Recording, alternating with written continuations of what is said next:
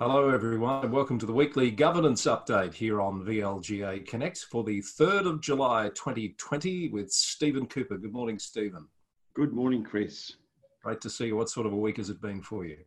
Oh, big week, Chris. As we've discussed before, there's a lot going on in governance. This is a really busy time.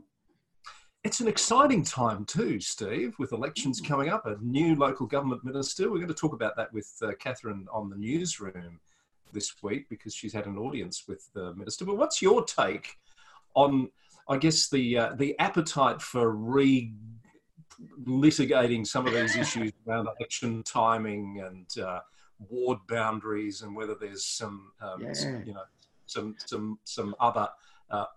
agendas at play? Can I put it that way? Chris, the week's been interesting.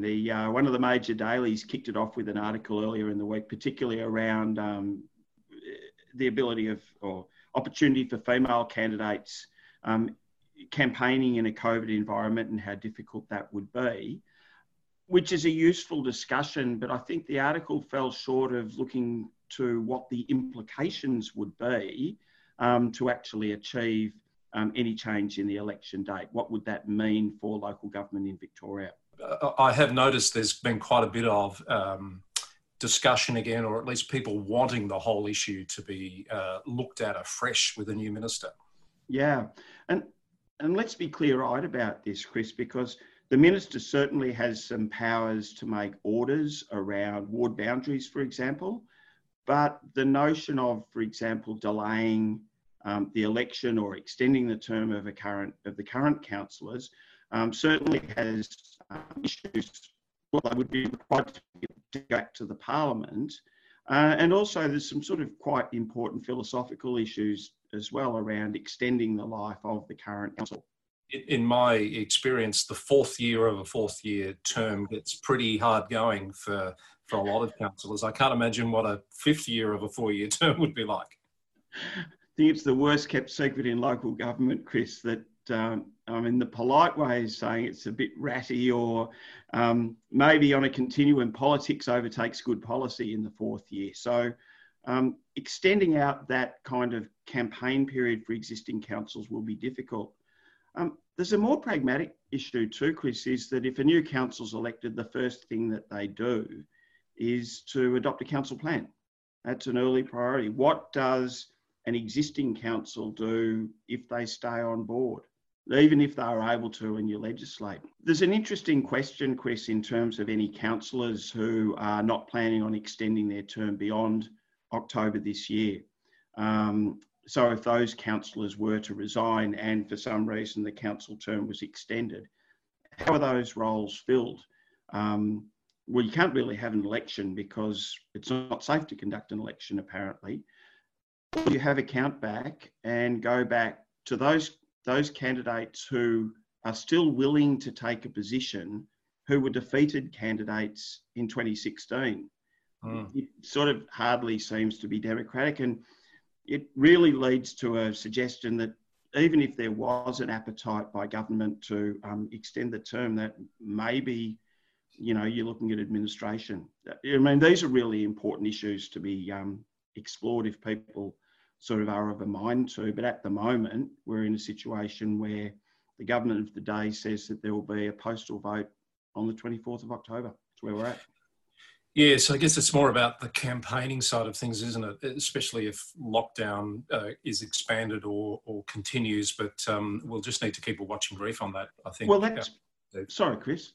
That's been interesting too, because we're hearing reports that there is campaigning going on, that, social media activity is occurring with candidates. So those candidates who have got in early and are prepared have started, but certainly it's different campaigning to what we've seen previously because the face-to-face opportunities are so limited.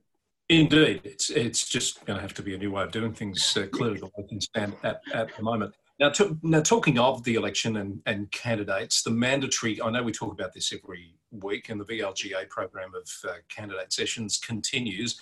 We're not into the mandatory phase yet, though, because we're waiting on these regulations.